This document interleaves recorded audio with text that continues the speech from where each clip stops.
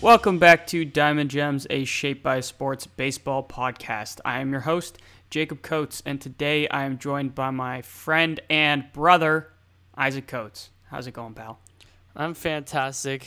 Once again, we're disappointed by Greg not showing up, but he's got more important things to do, such as enjoy his cottage and drive 5 hours home. Greg has been living that cottage life this summer. He's just been, it seems like every time we go to record on a Sunday, Greg's like, yeah, I'm down to record early, but I'm coming back from a cottage, so like that's not going to happen. But he didn't even say that. He was like, so yesterday he tells us, oh, let's record early. I'm down with that. So we're thinking we're going to record at 11. And then he tells us at 11, oh, I have to drive home from my cottage. I won't be home for 5 hours. It's like, Yeah. Oh, okay.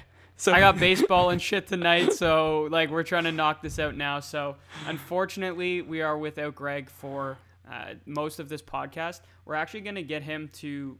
We're breaking down our San Diego Padres all-time team, which is very exciting. Lots of cool and talented players on this roster.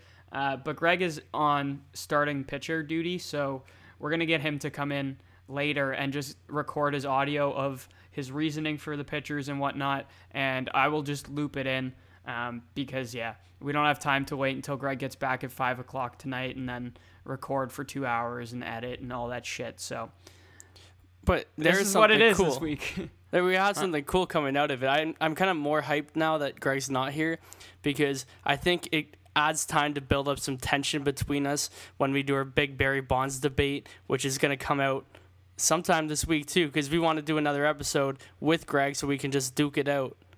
Hell yeah. So last week we kind of teased that there's been tension growing on the podcast about Barry Bonds in the Hall of Fame, that big debate. There's also been some tension about Babe Ruth and, you know, his actual talent his levels existence. and even his existence. Exactly. So we're kind of like we've been building this up. We were going to do it today, but there was so much shit to talk about already this week that it almost seemed crazy to try and fit in like our weekly recap, the Barry Bonds debate, and then on top of that, do our all-time San Diego Padres team. So I think what we're going to do is we're going to record our weekly recap starting now, and then Isaac and I will also do the San Diego Padres team, loop Greg in for that, and then I think Tuesday we're planning on recording a second episode, which will be an episode where Greg can kind of like touch on all the shit we talked about this week and, you know, let us know if he thinks we said anything that was egregious, and kind of defend his takes and maybe just if there's anything else he wants to talk about. But then we're going to get into a very heated debate about whether Barry Bonds should or should not be a Hall of Famer. Obviously, a lot of talk about steroids is going to come up, so that might bring up some other players as well that might be in that circle. But yeah, I'm excited for that. But without further ado, let's get started on this week's weekly recap because there is a ton of shit to talk about. First things first, you might not be seeing this, but on video, I put out clips every now and then on social media, Shaped by Sports. But I'm wearing my Cincinnati Reds t-shirt today that has Joey Votto on the back. That is in honor of Joey Votto reaching the career milestone of 2,000 hits earlier this week. Obviously, that was pretty cool. I don't know, Isaac, if you saw the the standing ovation and everything he got. Of course. Yeah. So that went down. That's obviously a big milestone in anyone's career. It's also an iconic moment of Canadian history. Exactly. We'll embrace that up north.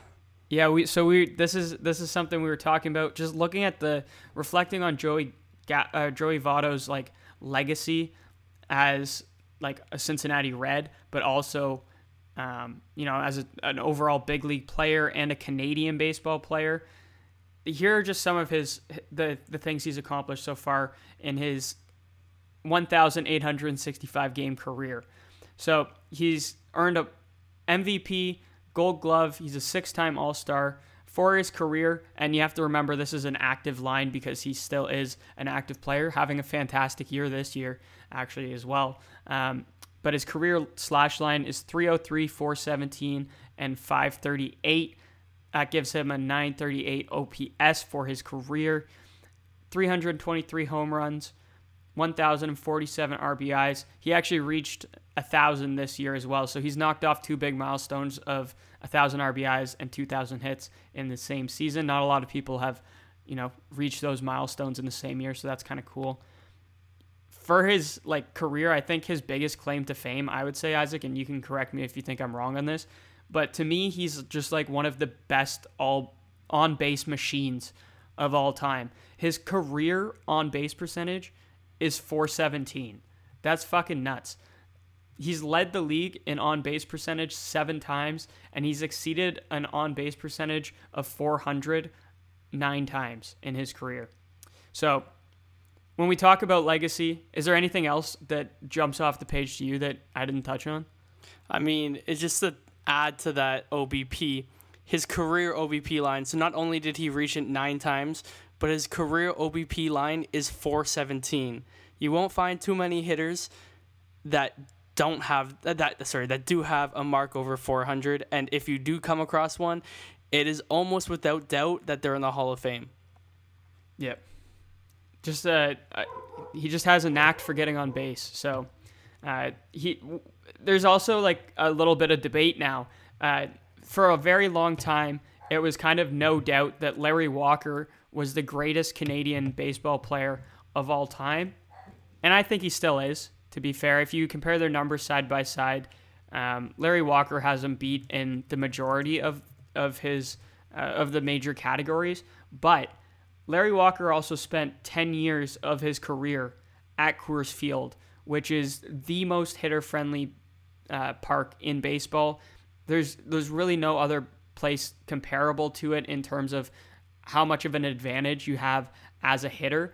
I mean, obviously, some people say, when you go on the road, when you're a Colorado Rocky, it makes it a lot harder because the change between home and away is a lot different. But overall, you see that people, when they go to Colorado, their numbers improve. And so that kind of plays a bit of a factor into it. But obviously, Larry Walker is a Hall of Famer. Amazing numbers. We talked about him before. And I don't know. Either way, you don't have to compare them because we're lucky that we have these two Canadian greats, and Joey Votto is a Hall of Famer nonetheless. I don't know if you saw this, Isaac, but did you see? So there was that girl, Abigail or whatever, that little girl that had she was sad that Joey Votto wasn't in the starting lineup, I think, and Votto ended up coming out and giving her a baseball and taking pictures with her. And then the two of them kind of became friends, I guess. Hold on. Just to add a little correction there. He was in the starting lineup. He just got tossed in the first inning. Oh yeah, true. Yeah, you're right. He got ejected. Yeah. But so that was just a little thing that was going down on social media. Someone pulled up his numbers between before he met Abigail and after he met Abigail, and it's night and day. He's just been on an absolute torrid pace ever since that happened. So Abigail has become a hero in Reds country. So I think that's a fun little tidbit there. But yeah, also Joey Votto, just a weird guy. A lot of people say he's unique and nothing like him. I kind of think he's a bit of a fucking weirdo. That's okay.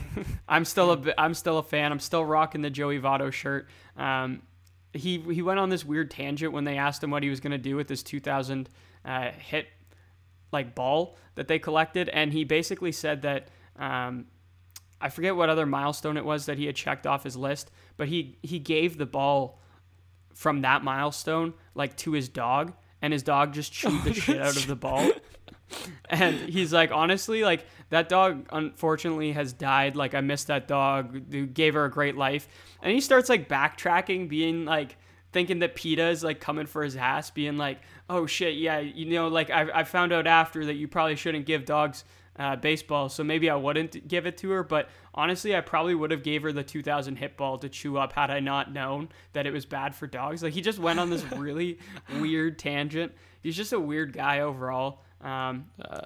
I love him. He's got one of the greatest characters. That's for me. That's what gives him the edge over me liking him more than Larry Walker. Is his Well, Larry Walker's a fucking weird guy too. I know, His Hall of Fame induction speech or whatever, or like his Hall of Fame induction. I think it was just over Zoom, because I think it took place during COVID, right?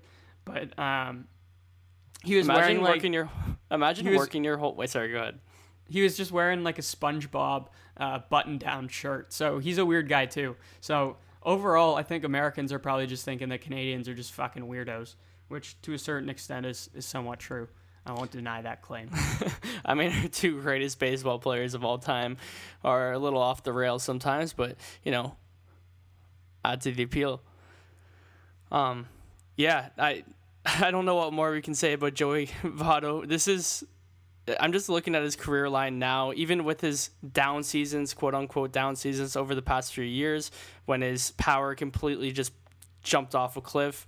It's crazy to see this resurgence of power back into his repertoire, but even with those down years, his career slash line is 303, 417, 520, so his OPS is 937, and his OPS plus is 148. So he has had a tremendous career, and even without the home runs pushing towards 400, I mean, it's hard to speak out against an MVP. I mean, not an MVP, Hall of Fame career. Well, he also was an MVP, so you weren't wrong by saying that. That's true. In a season where it is 600 slugging percentage, I mean, not that bad. Mm-hmm. In fact, I'm looking at that, and out of his like big years, that was one of his lowest OBP years, that MVP season. So I think it's pretty impressive too to see him have like the comeback that he's had this year. I think it was last year and the year before, kind of, we were talking about how we thought his career was kind of coming to an end. He had really had like a big decrease in power. He had this weird plate approach, and I honestly couldn't tell you if he still is doing it, but he was choking up so fucking high on the bat anytime he got to 2 strikes. And that was part of the reason I think that his power was cut down, but it just seemed like at that time he was searching for it. So I'm really glad that he's seemingly, found his stride again and is back out there performing and helping the Reds make a playoff push. They're right there in terms of the wild card race right now. I think they actually might have a wild card spot over the Padres right now. So we'll get into that a little bit later, but there's some other future Hall of Famer news and milestone chasing going on right now, and that is Miguel Cabrera chasing his 500th home run. He is sitting 1 away. He's at 499 right now. The Tigers are actually in Toronto right now, so I've obviously been monitoring those games closely. It's every time he comes to the plate right now, people are pulling out their phones hoping to catch the moment of him hitting his 500th home run. I don't know, Isaac, what you think about like a guy like Miguel Cabrera. We kind of talked about this in another episode where we were discussing Albert Pujols and him kind of chasing all these milestones and stuff. It seems like, when you actually compare Albert Pujols and Miguel Cabrera side by side, they're very similar type of hitters where, they have a lot of power, but they're also just like good hitters. Like they hit for average, they take their walks, they get on base. So I think it's kind of cool that these two guys are, finishing up their careers and having these milestone chases kind of side by side. Obviously, we've talked about how Albert seems a lot happier in the Dodger blue. But this is about Miggy. As I mentioned, another future Hall of Famer. He's a 2-time MVP, Triple Crown winner, 11-time All-Star, 7-time Silver Slugger, 4-time batting title winner, World Series champion with the Marlins. That was actually in his rookie season. He was also 46 hits away from joining the 3,000 hit club. That probably won't happen this year. I would think with the pace that he's going at, he'll have to come back another season next year and hopefully knock that off the list as well. He's also only 9 doubles away from 600. Again, that might have to wait till next year, but it's possible that he could snag that as well. What do you think, Isaac, about Miguel Cabrera coming back next season just to kind of reach these milestones? Because if we're being honest, like, do you think he comes back if he's already accomplished these, or if they're kind of out of reach? I think a lot of it is dependent on where Detroit is, and I'm sure they're only midway through their 50-year rebuild, so I'm sure they'll allow him to keep batting cleanup. But I don't know. It's been hard to watch Miguel Cabrera in the past few years chase this home run milestone. Between 2018 and 2021, I know it was an abbreviated season last year, he only has 37 home runs. His power has just really fallen off a cliff. It's hard to watch this. Even watching him chase from 499 to 500, watching his at-bats is just like, this. He doesn't have anything left in the tank. Like, his OPS right now is sitting below 7. It's at 687. He's not... There's people in the minors that are going to be batting better than him. So this is all about respect at this time, and he doesn't strike me as a guy that cares more about his own milestones than he does his team. So I have no idea what happens after he hits his 500. To me, I'm kind of more looking towards the 3,000 milestone, and I really want to see him do that. This is a guy that had an unbelievable career. He'll be first ballot Hall of Fame, but just to see him get to that 3,000 hit mark would just be unbelievable. But right now, it's almost, if this is his last season, he's not going to get there. And he's going to be one of those guys that finishes like 20 hits short, and then you'll look 10 years down the line and be like, oh my God, look how close he was. Why didn't he finish it off? I don't know what you do with him. I don't know what his contract, actually he's signed for 2 more years. Okay. But so he's going to have every chance that he wants to get to that 3,000 hit mark. It's just a matter of if he commits to it or not. But like we were kind of talking about earlier, some of these milestone chases, they get ugly. And as much as you want to see this, it's going to be a huge relief when he hits 500. But you don't want to look at what it took to get there over the past couple of years, because it's extremely ugly. Yeah, I think I think you make a good point about it depends where the Tigers are at. Right now, obviously, they're in the midst of an ugly rebuild, as you kind of hinted at, saying it was a 50-year rebuild. That's probably not true, but I think that when you actually look at Miggy as a player, and like his presence in the locker room, I'm sure means a lot. Like, I'm sure he's giving a ton of valuable advice to these young players. So there's value in that for sure. Like, you can afford to have him on the team right now. It's not like it's keeping someone who is like a promising up and comer from coming up. Really, like, I'm sure there is people in the minors and stuff that would like to get their shot at playing in the big leagues, but there's probably more value right now in having Miguel Cabrera on that bench. Also, if you think of it from like a ticket sales perspective, the Tigers are probably doing, I haven't looked at the numbers, but I'm assuming they're probably doing well over their last little bit here while Miguel Cabrera tries to reach this 500 milestone, because everyone wants to be in attendance for that. People want to be in attendance for these these milestone games. Like, it'd be so cool to say, like, I was at Ichiro's like 3,000th hit game. Like, that would be so sick to like have that in your back pocket as like something that you saw. Like, I still think about David Price coming out for the Blue Jays, being at his first game. That is like, it pales in comparison to these type of milestones. So I think people really value that. So there is value in it. And if you actually look at, you mentioned his OPS, like the power has gone. He's slugging 375 this season. It was 417 last year, 398 the year before. The power has dropped off a cliff, but for league average, like, he's still a league average hitter. So for the Tigers, like, he fits right into the lineup still. So I don't know. But I think it's hard not to look back and compare his stats to his previous stats. Like, even with these few past years dragging him down a little bit, his batting average stands at 311. His slugging percentage is 534. So we are way off that pace. We're 200 digits down from his career mark. So I think regardless of if he's hitting at league average pace, he's not hitting the way Miguel Cabrera is hitting, basically. Mm-hmm. So I don't know. I think I know, like, what, to your point where you're saying that people are tuning in. Like, you and I are both tuning into every game.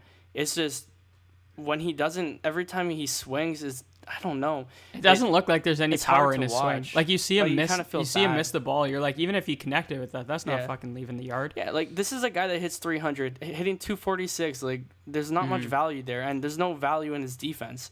Yeah, and we talked about this as well with Albert Pujols, but it's like you look at someone's like career line, like we were just talking about Joey Votto's career line, and it's like every game that he plays right now is bringing down those overall career numbers and his overall career line. Like you said, he's a competitor. He wants to be there to help his team. So I think he values that more than his overall numbers. And honestly, like, you can take out these last few years and be like, yeah, he was just milestone chasing, and like look at his prime and be like, holy shit, like this guy is amazing. But yeah, I don't know. I think that nonetheless, he's a future Hall of Famer. It's kind of fun to watch him try to chase this. It'll be cool when he finally gets the monkey off his back. I think that this one, honestly, even though he's 46 away from the 3,000 hit club and 9 doubles away from 600, I think this is the hardest one for him to reach, just because of the immense pressure of trying to hit one more home run and just knowing that you barely have any pop left in that bat.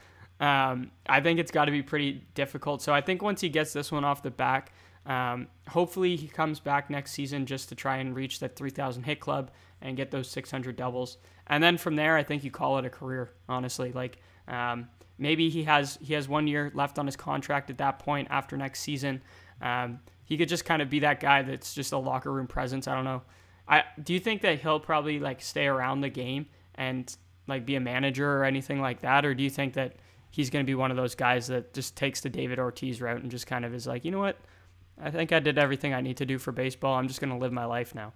I have no idea. I'd love to see him as a manager one day.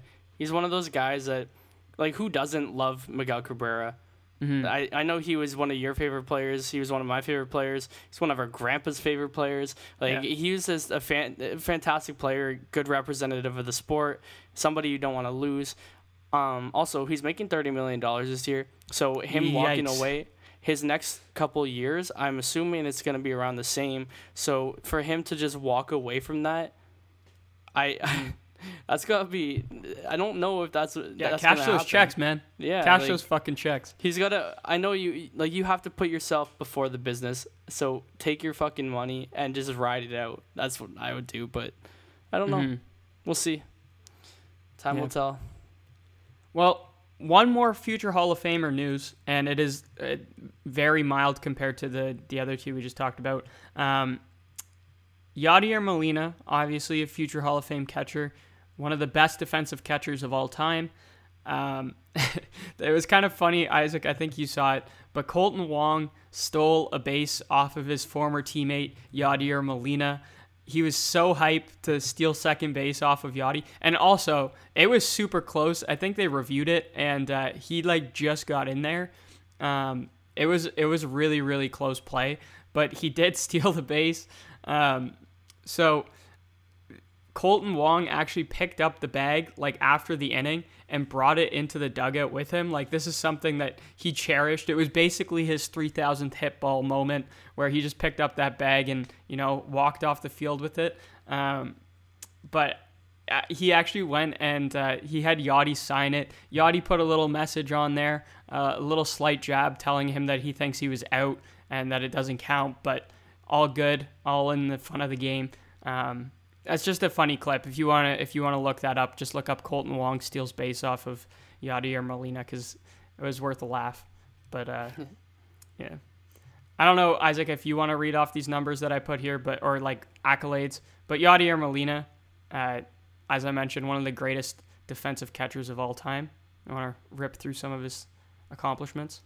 I mean, the one thing I want to say is just the 40% caught stealing mark for his career. That's absolutely insane. That's right there. You just know you're one of the best defensive catchers. There's very few catchers that can reach that mark. And I mean, that's for his entire career. his entire career. So he's been consistent to. I haven't looked year by year, but I would assume it's fairly the same. Because, I mean, solid every year. Anyways, 9-time Gold Glove winner, 4 times Platinum Glove winner, led the league in caught stealing percentage 4 times. So league average, touching back on the 40%, the league average for the duration of his career was about 25%. So he's throwing out way more than every other catcher in the league, which is crazy. Yeah. There's actually a guy that we're going to talk about very briefly in San Diego that also hovered around the 40% mark, and that alone almost put him on the team. That name is Benito Santiago. Some of you Padres fans may remember that name. But yeah, just it's crazy. There's very few guys that have reached that mark. Mm-hmm. Yeah. I think, didn't we mention Benito Santiago with the Marlins? I think we did. He got an honorable mention, I think. We didn't put him on the team, but I think we mentioned him during that podcast. So funny to hear his name come up again. But yeah, okay, let's move on. That's enough future Hall of Famer talk. It's kind of crazy, It's like, though, to think about like there's so many of these guys now. Like you got Votto, Miguel Cabrera, Albert Pujols, Yadier Molina. All of these future Hall of Famers kind of right at the tail end of their career chasing these milestones. It's kind of cool to see it all go down at the same time. Yeah, it's gonna be interesting because there's gonna be quite a gap between these guys leaving. Because for some reason there was like a window of period where these amazing guys weren't coming into the league at the same pace they were before, and now we have like the new young guys that seem like these are the guys that are going to be reaching those milestones eventually. But right now, like in the midst of the career, there's like the Mike Trouts, but there's not too many Mike Trouts. So we have to cherish, I think, these milestones that are upcoming in more recent times, because we're not going to see those for about another 10, 15 years. Yeah. Okay, I was saving this for later, but I think that the way you just kind of led that in brings up another cool thing that I just want to bring up. Obviously, we have fucking beat the shit out of this dead horse with just sucking off Shohei Ohtani. I absolutely love Shohei Ohtani, obviously. He is like just insane to watch right now. He hit his 40th home run this season. He's the first to 40 in the MLB this year. Vladimir Guerrero is second. I'm not actually sure exactly what he's at right now. I think 36 maybe. But he hit his 40th home run of the season, his league-leading 40th home run, in a game that he also pitched 8 innings, 1 earned run, 8 strikeouts. That's just fucking nuts. And then the next day, this was something I wanted to tune into as well. I was like, okay, he pitched last night. He hit his 40th home run. Then there's a day game after the night game. I'm like, there's no way he's in the lineup, right? Nope, leading off. And I think he went like 2 for 4 in that game as well. So just absolutely insane to pull up what he's doing. We've discussed this a little bit about like, the Hall of Fame or the MVP race between him and Vladimir Guerrero Jr. That's pretty much all it's down to in the American League at this point. But honestly, like Shohei Ohtani right now, I don't know how you don't have him as your MVP. Here, I'm going to rhyme off some of the numbers. He's batting .269, 40 home runs, 87 RBIs, 18 stolen bases, something that does not get talked about enough. We don't talk about how fast he is. A 1,011 OPS. And then on the pitching side of things, he hasn't really pitched enough innings. I don't think he's pretty much at 100 flat. So he hasn't really pitched enough innings to get into the Cy Young conversation. But nonetheless, if he had pitched a few more innings here, he probably would be in that conversation, because in 100 innings, he has 120 strikeouts. He's got a 2.79 ERA, a 106 WHIP, and he's got an 8-1 record on a team that is pretty shit. So I think it's just incredible what Shohei Ohtani is doing. I don't think we need to spend too much time talking about it because, we already have. But I said this in a post on Shaped by Sports on Instagram. I said, if you don't have Shohei Ohtani as your MVP at this point, you're smoking crack. Like, I don't know what you're seeing I love Vladimir Guerrero Jr., but he's not doing what Shohei is doing. It's just not comparable in my mind. Yeah, there's it's no doubt. It's just a funny little note. I don't mean to be like all cynical with the Jays, but your 2 MVP frontrunners aren't going to make the playoffs. Yeah. To me, that's pretty insane. Like, you don't hear about that too much. Usually, the people that do squeeze into the playoffs get the slight edge, unless you're Mike Trout. Actually, you know what? It's just a history of the Angels. They just let out these fucking MVP caliber seasons with these guys, and then they don't even make the playoffs. They don't even threaten the playoffs. Yeah. Yeah, it sucks. Also, I don't think you should write off the Blue Jays yet. I mean, I kind of have a little bit, but I think that they're still 4.5 games back from a wild card spot. That's still they're still within reach. They're still. If we're gonna talk about that, the past 2 weeks they had the easiest schedule in the MLB, and they still are on the losing side, and fucking barely squeezing out games against Detroit. Shout out Brad Hand for being horrible. Okay, I think we have to give a little bit more credit, because people are going to get pissed off at the end of the season because Atkins didn't put them in the playoffs, but Sportsnet put up a stat the other day that showed their offseason acquisitions, like George Springer, Simeon, who else? There's a few guys, Robbie Ray also, because he was a free agent again, he re-signed. There's one other guy, but their seasons have been fuck Steven Matz. Their seasons have been incredible. Those 3 especially have been absolutely incredible. And then they went out and got a few guys, Barrios. Brad Hand, we knew what we were getting, but we didn't think we were getting this bad Brad Hand. But anyways, they did a great job putting this team together for a season where we didn't really think that they really had a true shot. But yeah, anyways, back on track, away from the Blue Jays talk. Yeah. I don't know. I think that it is disappointing to see, like, you know, these guys have MVP caliber seasons and not make the playoffs. We've been talking about this with Mike Trout forever.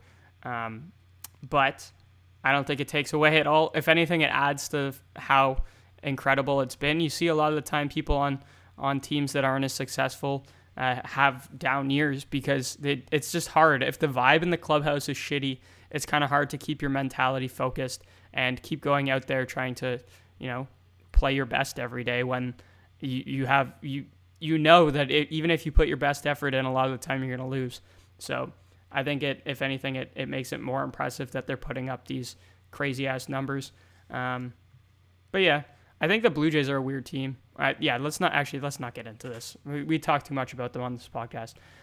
Let's move over though to a former Blue Jay GM who is now running the Atlanta Braves roster. Basically, the Braves infield right now is chasing history. I don't know if you're aware of what's going on with this Braves infield, Isaac, but they are on pace pretty much. They could become the only team in history to have all 4 of their infielders, not including catcher, hit 30 home runs in one season. It's never been done before, where all 4 of your infield spots have given you 30 home runs each. And they're actually on a pace right now where it could happen. The only person, so right now their infield consists of Dansby Swanson at shortstop, Austin Riley as the third baseman, Ozzie Albies is their second baseman, and then obviously they got Freddie Freeman at first base.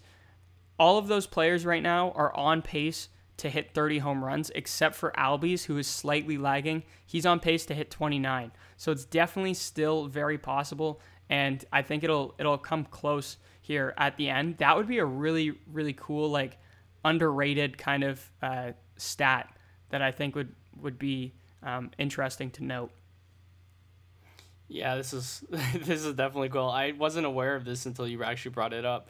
I don't think it's gonna happen.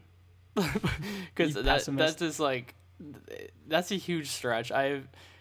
This never happened in MLB history, and I don't get struck by Dansby Swanson, Ozzie Albies, or even Austin Riley as just, I mean, maybe Austin Riley I'll take out, but those 2 guys to just also hit 30 home runs besides those corners. Like, I don't know. Ozzy Albies isn't striking me as a 30 home run guy this year. But, yeah, I mean, we'll see. We'll talk. We should keep that in mind. We should keep watching it, monitoring it, and keep talking about it, and follow it closely, because I think this is a super interesting chase that, I don't know, we've never seen it. So, they are pretty much a lock as well to tie a record that was set by the 2008 Marlins, who had all 4 of their infielders hit 25 home runs. That was Dan Uggla, Hanley Ramirez, what the fuck is that guy's first name? Jorge Cantu, I think, and Mike Jacobs all hit 25 home runs in 2008. They're pretty much a lock at this point to do that, I would say, barring any injury setbacks, I think. Dansby Swanson is 1 away. He's at 24. Austin Riley and Freddie Freeman have both already surpassed the 25 home run mark. They're both at 27. And then Ozzy Albies is only 3 away. He's at 22 right now. So they're definitely almost a lock, I would say, to tie that record. And I think that's that in itself is pretty interesting, that only one other team has ever done that. That seems pretty wild to me. And I was right. The guy's name who I thought I was messing up is Jorge Cantu. So good job. Good name association. Thank you. But yeah, I don't know. I think it's kind of crazy when you think about this infield, how successful they've been, and then you look at the outfield. That was probably more highly anticipated coming into the season. Obviously, they had Ronald Acuna Jr. and Marcell Ozuna. They lost both of those guys for very different reasons. But they then go out and basically acquire a whole new outfield, and the outfield is just playing second fiddle basically to what this infield is doing, carrying their team. Braves obviously have reclaimed their division lead, and I think that they're kind of poised now to just run away with it. They just got Yosker Ynoa back, so that's probably a big acquisition for their starting rotation as well. But yeah, just a cool little tidbit there. Talking about a couple other guys coming back from injury and a team that desperately needs them, the Boston Red Sox, who have been scuffling as of late, have gotten their 2 biggest deadline acquisitions. Those deadline acquisitions being people that were already on their team, obviously being Chris Sale, and then Kyle Schwarber, who they picked up at the deadline but was injured and just recently came back. I kind of thought that this would have a bigger impact on the team. They haven't been... The 2 guys have had a big impact, but the team still hasn't been doing that well. Chris Sale, through his first 2 starts, has pitched 10 innings, only given up 2 runs, struck out a bunch of people. He's looked very solid. This is on a return from Tommy John, so this is someone that, potentially when he's at his best is like a top 10 starter in the league. So obviously huge to have him back, and it'll be interesting to see how he bounces back. Just a really fun pitcher to watch. He's got a funky delivery from the left side, nasty slider, just a good pitcher overall. Kyle Schwarber has also been good in his Red Sox debut. He's 6 for 16 with 2 doubles and 5 walks. I don't know. Where do you think that this really helps them make their playoff push, or where do you see the Red Sox basically at this point in terms of the postseason hunt? Is this going to be enough to move the needle, or is the way they're trending right now kind of what you expect rest of season? I think they finished 3rd in the AL East, and I think they just miss out on that second wild card spot. It's hard for me to even think that the Yankees will lose their spot to Boston. The Yankees lineup is absolutely insane. Their bullpen, the bullpen is their bullpen. Even when guys drop, you have a guy to fill in. And then Garrett Cole leading the charge. It's hard for me to think that they'll lose their spot. And Oakland, I'm just honestly, Oakland's always just a quiet lock now. and in that wild card spot. They just seem to play for the wild card games, and then they lose in the wild card games or the ALDS, whatever. So they'll make the. I think Red Sox could make a push, but I don't think they'll overtake anybody here. As much as it's a huge name to get Chris Sale back, and Kyle Schwarber is a good player, good not great player. I don't think they just push the needle. I don't think they're going to be the game changers here. I think they're going to middle out here. Like, what do you actually think though? Well, me and you both picked the Rays to win the AL East. I still see that happening, but they've run away with it. I do see the Yankees potentially threatening that as well. I do think that their starting rotation is still a little bit in question. Obviously, Garrett Cole is solid. You know what you're getting with him. I just want to give a little shout out to Nestor Cortez Jr., who has been dealing for the Yankees and has been super under the radar. So far this season, he's got a 2.56 ERA and a 1.07 WHIP. He's had some big starts lately, picked up some wins. But yeah, I think that he's been a nice little addition to that rotation. Jameson Taillon has actually pitched pretty well as of late. But I don't know. I still think the Rays will probably take the division. Yankees second in my book. And then I kind of think that it'll obviously either be the Red Sox or the Jays for third place because the Orioles aren't contending at all. I optimistically want to say that I see the Jays overtaking the Red Sox, but I don't know. I think it'll kind of be a battle for third place. And I'm not sure that either of those at this point.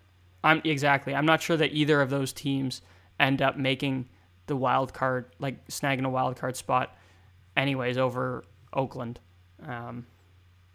So yeah, with the Yankees though, what they did at the deadline is pretty incredible. They were just like, all right, well, our best defense is just adding to our offense, where they have 8 guys in this lineup, because I'm assuming they still put out Gardner, and he's a pitcher essentially batting. No offense to Gardner, but he shouldn't be in the big leagues. To be honest, maybe he should. I just hate him because he's just the purest Yankee. He's the epitome of Yankees. Yankee. Yeah, just for sure. All bald. He took their beard a step further. There's no hair on his head. Absolutely nothing. Next thing you know, he's not going to have any eyebrows or eyelashes. He's going to take them off, go even further. But yeah, anyways, they have 8 guys in that lineup that could just take you deep any pitch. And it's not fair that they also have little league dimensions. Yeah. I mean, Joey Gallo, Anthony Rizzo, pretty big pickups. I still am weirded out a little bit about the Rizzo pickup. Obviously, Rizzo's been good since he went to the Yankees, but you have Luke Voit at first base, and I feel bad for Luke Voit. I'm like, this guy should be a fucking starter, and he's pissed off. Yeah, like that Anthony Rizzo came in and has essentially taken away this first base job. The team has said that Anthony Rizzo is their starting baseman, and Luke Voit is like, what the hell? Like, this doesn't seem fair. Like, look at what I've done for the team in, like, just recency bias. Like, last year, he led the 2020 season or whatever in home runs. Shortened season, obviously, Mickey Mouse. But he's been, like, injured. He's been fighting injuries. He's finally back and healthy and ready to contribute, and he has been contributing. He's actually been, like, on fire since he came off the injured list. So really giving the Yankees some questions. Like, if he had just gone quietly, so this is his last 4 games since he's been back, he's got 2 home runs, 1, 2, 3, 4, 5, 6, 7, 8, 9, 10 RBIs, 2 for 4, 4 for 5, 1 for 4, 1 for 3. Like, just putting up good numbers every night, every time that they put him in the lineup. They've had to shift their defensive alignment around to try and fit him in. So they've kind of given themselves, like, I guess, a good problem to have with having 2 good first basemen. They moved Aaron Judge to center field. They had Giancarlo Stanton playing in the outfield.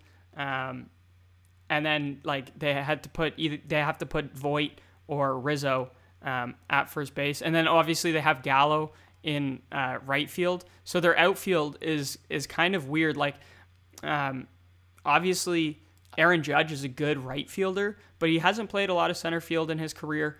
And then Giancarlo Stanton just being kind of the injury-prone player that he is, having to run him out there in the outfield kind of opens up some potential issues for him.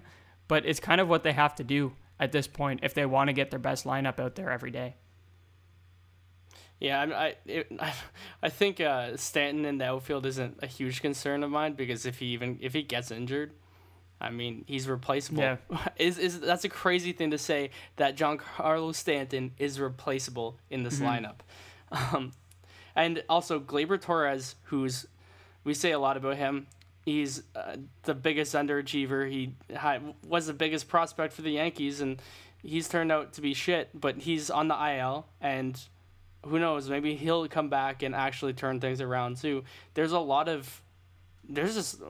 just an arsenal of players on this team that every team in the playoffs should be scared of. If they catch that wild card number 2 spot, won't be shocked if they make a World Series run. This another just interesting thing about the Yankees. I don't know if you've been tuning in about this, but Andrew Velasquez has kind of come out of to fill in that Gleyber Torres role, and he's been pretty good. But mostly the biggest thing about him is that he's actually a kid from the Bronx. He hit a home run at Yankee Stadium. That was kind of a big deal. So there's a lot of energy around him being a local guy and getting a shot right now to play for his hometown team. That's kind of cool to see, I think, as well. But yeah, we'll see how this AL East shapes up. I want to briefly touch on the only team in the AL East that is not in the hunt right now, and that is the Baltimore Orioles. They have a bit of news coming from their camp, that being that Crush Davis, a.k.a., I guess his name is Chris Davis, a.k.a. Crush Davis, has officially announced his retirement. Obviously, Isaac, I don't know if maybe you want to pull up his career numbers right now, but he basically is a guy that had a couple moments for the Orioles team and earned himself a massive contract. So in 2013, he led the league in home runs with 53, led the league in RBIs with 138, and total bases with 370. He had a 286, 370, 634 slash line, which gives you a 1,000 OPS, basically clean. He was an all-star, silver slugger, and finished third in MVP voting that season. That earned him a big contract with the team. He also hit 47 home runs with the Orioles in 2015. He had 2 other 30-plus homer seasons in his career. So like I said, definitely had a moment with the O's. I don't even know if I said this. He's retiring, but still, I did? Okay, good. I was thinking I got into all of those stats without actually mentioning the fact that he retired, which is basically the whole point. Interestingly enough, though, even though he is retired, he is still owed a shit ton of money, and for quite a long time. Basically, the O's are going to be, it's like the Bobby Bonilla treatment here with the Mets, pretty much, where even though he's retired, he had a backloaded contract or whatever that still sees him making money off of the Orioles until 2037. So I have the contract breakdown here for you. So 2022, he's owed $23 million. 2023 to 2025. Oh my God, this friggin' 20s is hard to say. So I'll just say it by the last digits because everyone knows we're in the 2000s. 23 to 25, he's owed $9.16 million. 2026 to 32, he's owed $3.5 million. 33 to 37, he's owed $1.4. In total, he is owed $65 million by the Orioles. So they're going to have to come out of pocket. It's a nice little pension plan. For real.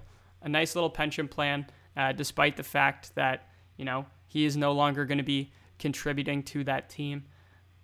What do you make of Chris Davis's career and, his retirement now? There's talks about steroids, but maybe not with him because he didn't actually. I don't think he ever tested positive. But I think he had an Adderall-driven career, where he had a success from Adderall. That was a pretty big thing a few years ago where he got suspended for using it multiple times. And obviously, like it is a performance enhancer. I don't know.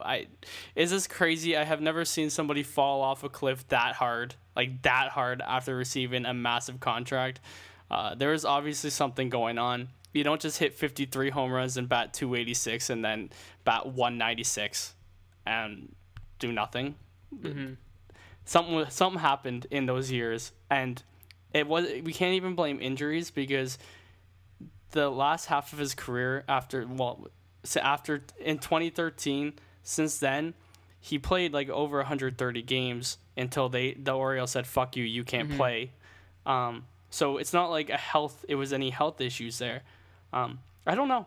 It's crazy. I remember he used to be, everybody loved him for a bit because he was incredible, just slugging. He was a very feared hitter for sure. That was no doubt about that.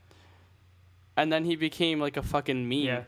So from 2016, I just pulled up his stats from 2016, which is really where the fall off started. Despite the fact that in 2016 he actually hit 38 home runs, he still had a 221 batting average and a 792 OPS. They were basically just running him out there every day, and every now and then he'd run into one. But he was giving you nothing outside of home runs, essentially. But from 2016 to 2020, he has a 196 batting average, a 291 on base, 379 slug, and a 670 OPS. His OPS plus is at a measly 80. It was a real bad fall off for Chris Davis. And like we said, he's still owed like $65 million. So, congrats to him for earning himself that money. I'm never mad at anybody for getting a bag. So, congrats on your pension plan. And congrats on your hot moment you had as an Oriole as well. Whether it be driven by Adderall or not. That's some shades of Aubrey Huff right there, I think. He had some Adderall improved seasons as well. So, can I just say he had a relatively healthy season, like his 2018 season. I know you touched on it, but his OPS plus was 49. So it wasn't that he was just a below average player. He was, if you put a little league hitter out there, I bet he could have a higher OPS Isaac, plus. how is this even possible? Hold on. How is this even possible? In 2020, the shortened season, obviously, he only played 16 games. Look at his OPS plus. He has a -7. Just so we know, the average is 100. Yeah. I didn't even think I don't know how you get negative numbers. So you were 107% below average. Yeah. Has this happened in the entirety of it's only a 16-game sample size, baseball? so I'm sure if you really dove into it, you could care. probably pull up people that have had a horrible span in that as well. But dear God, that's the last. That's all I'm saying is that's the last contribution that he gave to the Orioles was in 2020. He gave him a -7 OPS plus. And his OPS 337 is probably one of the lowest I've ever seen in my entire life as well. That's fucked up. Slugging percentage of 173. Yeah. Okay, yeah, maybe we should move on from him. It's getting depressing. I kind of feel bad. All right. No, don't feel bad for him, man. He's got the biggest bag imaginable for not doing anything. It's like the biggest for like the employment worst insurance imaginable. ever. That's unemployment for you Americans that don't know what EI is in Canada. Anyways, let's talk about some more home runs. The Giants are still leading the league in home runs, and yet they don't have a single player who has hit more than 20. So I just think that's an interesting little tidbit there. Their two highest are Yaz, Mike Yastrzemski, and Brandon Crawford, who are both sitting at 19 home runs. Then they have 4 players around 15. 3 more come in with like 10 plus. Basically, they're just getting this from multiple contributors. It's like a full team effort. What do you make of the Giants' home runs? Well, first, I want to point out that this doesn't include Chris Bryant, who is sitting at 22 home runs because he didn't hit his home runs, most of his home runs there. I'm convinced that somebody's like peppering in a fake home run here and there because I have never seen this before. Everyone's just chilling at 10, or just barely over 10, between 10 and 20, and in a home run era, a team that doesn't have a guy over 20 is leading the league in home runs. When you have Shohei Ohtani, who's fucking blowing the cover off the ball, the Blue Jays have a whole lot of sluggers, and I'm confused how this even makes sense. Do you think that this cool. makes it more sustainable or less sustainable? The fact that they're getting contributions from all of these players, or like, do you think if it comes from a couple big sources, is that less sustainable than it coming from the entire team? I don't know if this is like consistent top to bottom where everyone's just like chipping in throughout each game. I think this is a more fearful lineup than guys that have like 1-2 punches, because then you'll pitch around them and walk them, and then the bottom half of the order won't be contributing as much. It's not like you have to challenge each guy on this roster. You can't just walk Brandon Crawford because you're going to face somebody that hits equally well.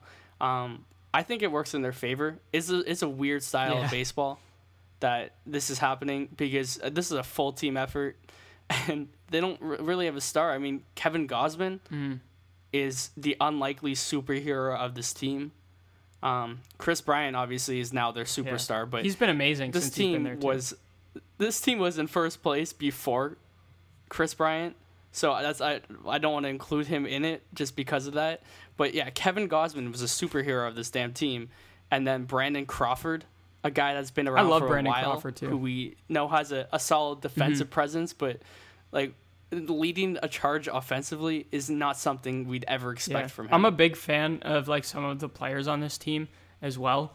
So don't get me wrong. Like, even though we've been doubting them all season, I'm very happy to see this performance out of them because I love Brandon Crawford. I've always thought, like, I love guys that can make a career out of just being amazing defensive players. Brandon Crawford is that guy. He's about as steady as a shortstop can come. Just a fierce competitor. Obviously, Evan Longoria, I'm a big fan of as well. Now they have Chris Bryant. Like I said, I'm happy to see him in a different setting. Kevin Gausman, it's been cool to see him do well. Buster Posey, oh my God, man. Talk about a fucking throwback. Someone that we hadn't really thought much about over the last couple seasons, having a comeback. And like, he's probably a future Hall of Famer as well. You know, like, it's just, it's crazy. I'm happy for the Giants. I'm happy for their fan base. And I mean, we'll see how it shapes up. The Dodgers, though, coming for that ass. They're hot on their tail right now. Dodgers are 9-1 in their last 10, only a game and a half back from catching the Giants for the division lead. Now, the Giants have still been playing solid baseball. They're 7-3 in their last 10. But, you know, Dodgers are hot as hell right now and coming from them. It's probably impossible that the Giants don't make the playoffs at this point, especially if they just continue to play good baseball. But they might have to come in on a wild card depending on how this chase goes with the Dodgers. You know what this is kind of reminding me of? What? I think it's 2015. The 2015 Kansas City Royals. Mm-hmm. This is just a full team effort. They don't have like a true superstar, and they're just the full team effort is just grinding all the way through the. It's a good comp. It's so hard to like look at them as a World Series caliber team when you have in that same division you have Tatis being Tatis, and then you have the Dodgers who are literally an all-star team. You could put them on the field against the AL All-Stars and they actually have a chance of winning. That's fucked up, actually. But yeah, no, I definitely agree. We should talk about the Padres a little bit. They've been fucking shit in the bed.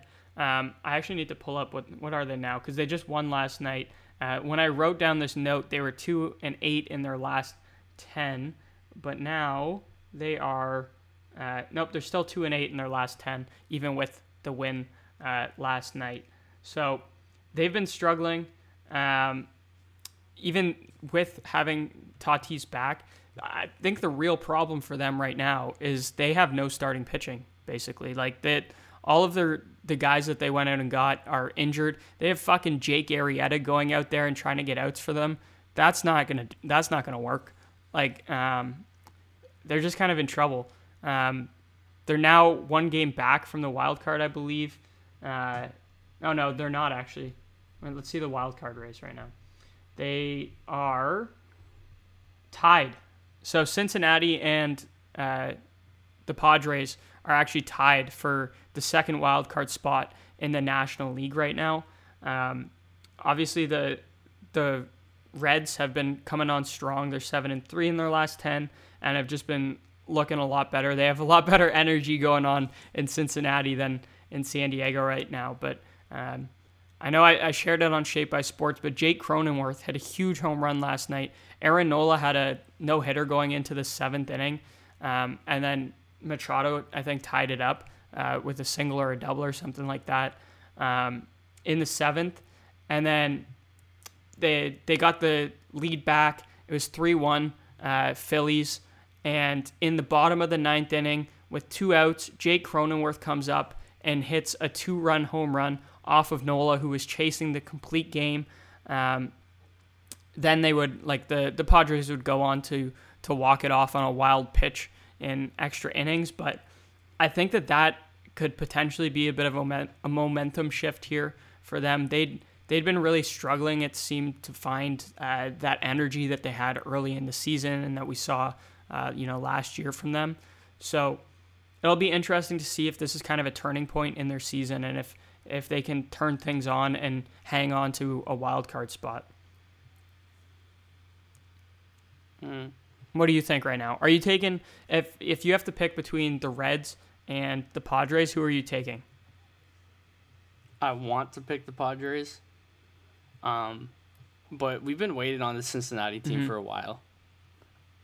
They're due. Nick Castellanos is finally putting everything together. Joey Votto. I want to see vintage Joey Votto in the playoffs one more time. Aside from that clunker from Luis Castillo, he's been a lot better in the last month or two than he was early in the season. Yeah. Like I don't know. I want to see both these teams in the playoffs. Me too. I mean, if there is a way to knock off San Francisco because their brand of baseball is a little boring, put the Dodgers to win the NL West, and then these two teams battling it out in the wild card, that would be ideal. But if it's one or the other right now, I don't know. I'm gonna go with San Diego. Wishful thinking. I'm gonna go Reds just because I took the Reds to win their division, I believe. That's probably not gonna happen. Milwaukee has a solid lead right now, but I don't know. We'll see how it goes. The Reds are 7.5 games back from Milwaukee right now. Milwaukee's been playing good baseball. They got a couple good acquisitions at the deadline. I'm not sure I see them choking that lead. So I think the Reds will have to come in on a wild card. You picked the Brewers to win the NL Central, am I right? Yeah. There you go. I did. They're my team. They're that also under the radar team, but super dominant. This is a team that's a defense can win a championship in that. Yeah. So we'll see. We will. It'll be very interesting. Yeah. Let's move on. Okay. Well, I kind of just talked about the Phillies. I don't know if we really need to talk about them. They had a division lead for like an hour and a half, and then they fucking lost it. They're now 4.5 games back from Atlanta, who is 9-1 in their last 10. They just keep finding ways to lose. I don't think that they're a playoff team. They were hot because of a really good performance, basically from like a big power surge from Bryce Harper. That's kind of cooled off. So I don't know. I think they were kind of a one-trick pony. I don't see them making a push here anymore, and I kind of see Atlanta running away with the division. I can't wait till we do our recap of our division. I was actually doing this last night, and I'm not doing that bad. I had Tampa Chicago, and Houston winning the AL divisions. That's all in line right now. Yeah. And then in the NL East, I had the Mets, so that's a bad look. And then I had the Reds, who are in second, and I had the Dodgers, who are in second. Dodgers could still make it. You're 3 for 6. I'm 3 for 6 right now, but I could end up. For sure 4 for 6 if the Dodgers take it. That's not that bad. You're taking 6. Well, right now you're at 50%. I'm not doing too bad. I barely get a passing grade. If we're in college, you're in academic probation right now. Hey man, I've made it my whole life. I mean, Dodgers are going to overtake. As soon as Dodgers overtake, I'm going to be 100% because I have Atlanta and I have Milwaukee. 100%. It's because you picked with your brain. We need awards. That's the problem. Milwaukee was the biggest heart pick. That was a flyer when I picked them. Okay. It was all Brandon Woodruff. I guess Cincinnati was actually kind of a safer pick. I wanted to go watch every 5 Looking games. at Cincinnati's roster preseason, I think they were you could probably call them the favorite in that division. I definitely did not look at Milwaukee's offense because if I had looked at that logically, I would have been like, no. Like, there's no way. At this point, they didn't even have Adames. I mean, they have Tellez starting and shit now. And they didn't even have him before. They had Vogel back. They didn't have a shortstop. I mean, Keston Hiura, people wanted to be good, but he doesn't have a real Willie track record. Adames has been big for that team. I think it's actually... Colton Wong if you look at the Mets, though, like I feel like I could defend all my picks right now. Let's not do that right now. Let's save this for our actual recap where you end up being 50%. No. I'm gonna be how your picks were good. 6.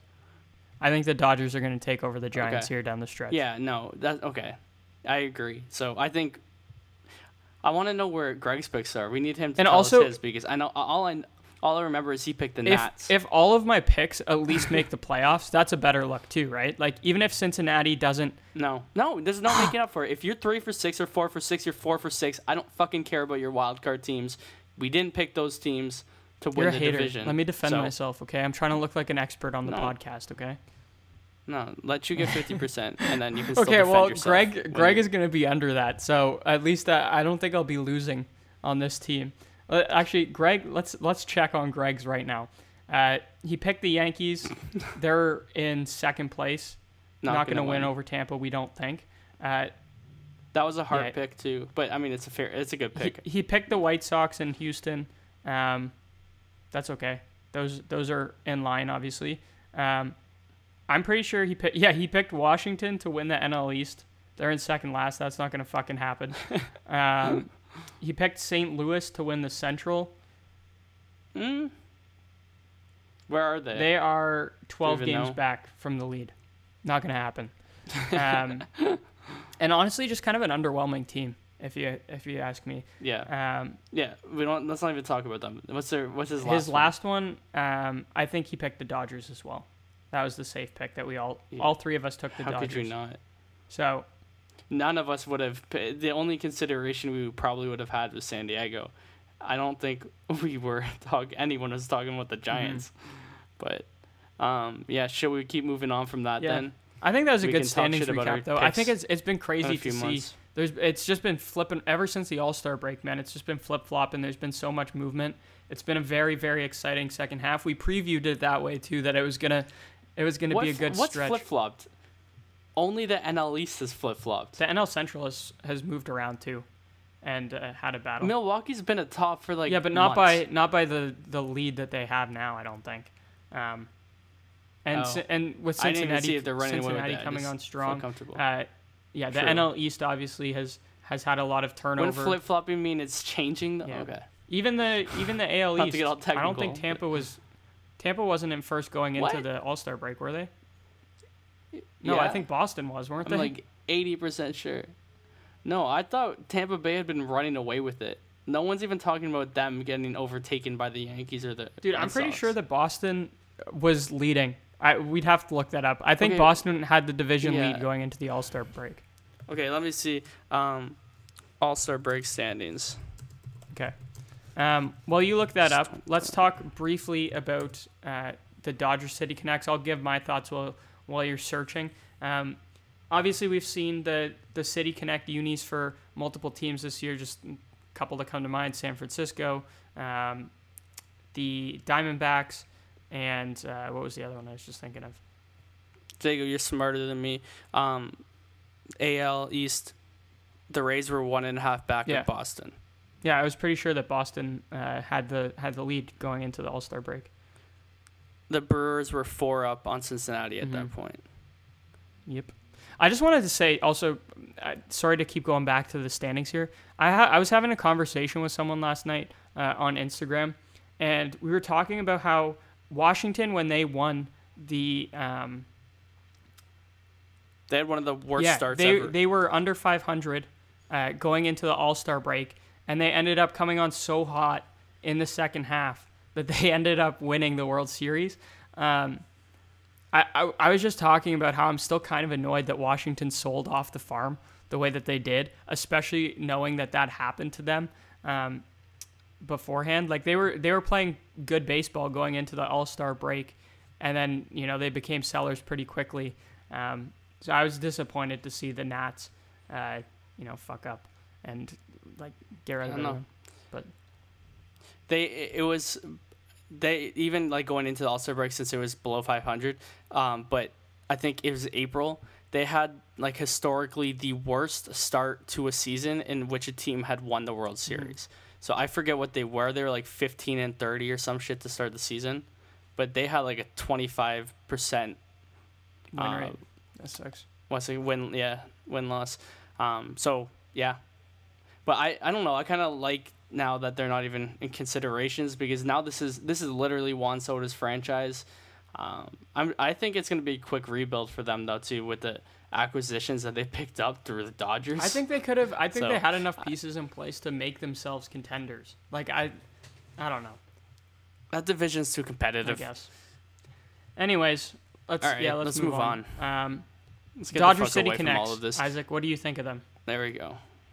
I love them, and I think people are just fucking boring. Because every poll you put out with jerseys, they all hate them. How do you hate Miami's? Those jerseys are pretty sick. Cool. I get a couple of them, but honestly, everyone's boring. They hated the Guardians. They hated everything. It's so easy to just fucking hate every jersey or every branding that comes out. Everyone's like, no, I don't like this. Why not? To be fair, I think the general consensus on some of them was like, for the White Sox, I think pretty much everyone thought those were sick. I think most people were on board with the Miami ones. Boston, most people didn't like. It was kind of hard to like them. No. If you go back to the poll on the Miami ones, really? It wasn't good. Huh. Yeah. Boston was kind of understandable. Like the yellow and blue did not look good. I liked kind of what it signified and stuff, but I don't think the general consensus was too good on those. They weren't great looking uniforms. I would assume that the Diamondbacks got like a pretty good look. Like they were Los Serpientes or whatever, and the kind of the cream colored jerseys. They were cool. They weren't like anything flashy, so I don't know if people could get too mad at them. Wrigleyville, people fucking hated when the jerseys came out, I think. But then once the entire uniform came out and was put together, I think that people probably changed their mind a little bit. So it's been kind of different from team to team. Oh, also the Giants. I don't know if we ever even talked about the Giants City Connect jerseys. I didn't like those ones. They've been wearing them a lot lately. What did you think of the Giants ones? I don't even remember them. They were like white and orange. They had like the fog on the sleeves. Okay. No, I don't like them. I don't like that I didn't like it either. I thought that the way they kind of made the numbers and like the logo like have the fog on it just makes it look like half a logo. I did not like those ones. I get the fog because they get fires every day. All right, man. But the Dodger blue though, I like the uniforms. I kind of thought it was a bold move and cool to see the Dodgers have such a change in their uniform. So I kind of commend them for that. I like the idea of having the all blue unis. I like that the way that the all blue unis actually looked.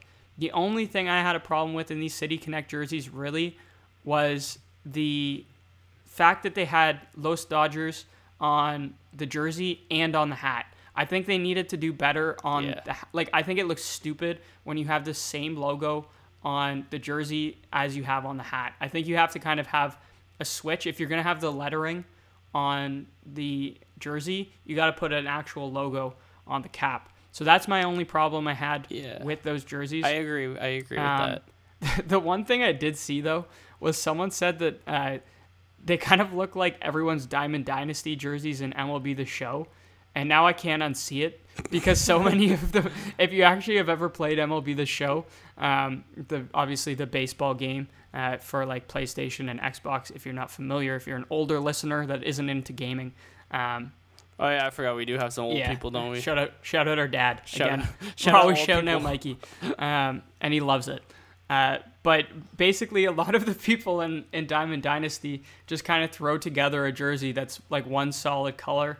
So it's kind of hard to unsee that now. Another thing that the broadcasters were talking about in the blue unis too was Trey Turner, had a messy night on the base paths, like sliding around and shit. And apparently the dirt on like the blue pants and the blue uniform just did not look good at all. It just kind of looked like, I think they kept calling it soiled was how they described it. They described the uniform when it was dirty. And there's something about like on the gray or the white jerseys, like when you get the dirt on it, it just kind of makes you look like that dirtbag, like type of player that is hard nosed and dives. But it just didn't translate to the blue uniforms. But overall, I think that they're getting a lot of criticism that's kind of unwarranted. Outside of the hat, to me, I actually kind of like these unis. So that's pretty much all I got to say about that. Alrighty. I know Greg has some more takes on that, and maybe he will let us know on Tuesday what he thinks about the Dodger City Connects. But until then, And I'm sure with that it'll lead into some Yankees pinstripes conversations. oh yeah, that was the other big one. Every Those are time the we three bring up debates jerseys we with had to Greg, it's have, always right? the It was Babe pinstripes. Ruth, Yankee pinstripes, and Barry Bonds Hall of Fame. So yeah, it'll be fun. All right, so that moves us into our all-time San Diego Padres team. We took a break from doing the all-time teams last week, so I'm excited to get back at her. San Diego Padres. Here's a brief intro brought to you by Jacob Coates and Wikipedia. Founded in 1969, the club has won 2 National League pennants. Both came in 1984 and 1998. They lost in the World Series both of those years. They do not have a World Series title to this day. As of 2020, they have had 15 winning seasons in franchise history. Only them and the Angels actually originated in California. The other 3 teams in California relocated from outside of the state. Thought that was kind of a fun fact. Fun fact. With the another fun fact here for you, Isaac. With the Chargers relocating, they are now the only MLB team without a team from the other big 4 North American sports in town. Thought that was kind of cool. Wait, what? So hold on. every Major League Baseball team that like has a what are you smiling about? That has an MLB team also has 4. They have one of the all 4. Wait, it's only a 1. Okay, Yeah. okay. Yeah, so like for Okay. example, like Tampa Bay has like the Rays, The Buccaneers. obviously are the MLB team, but then the other teams from outside are the Bucks and I just the said Lightning, it. right? You didn't say the Lightning. Okay, yes, I get that. But yeah, so that's basically what that means. I thought that was kind of interesting as well. Since San Diego interesting. lost its NFL franchise, it's made the Friar faithful even more faithful. Friars obviously being the nickname of the Padres, if you weren't aware of that. Petco Park right now is pretty much the premier place to watch a game in the MLB, given their talented team and the raucous atmosphere that those fans are bringing to every game, which was on display fully last night with that walk-off that we talked about earlier in the podcast.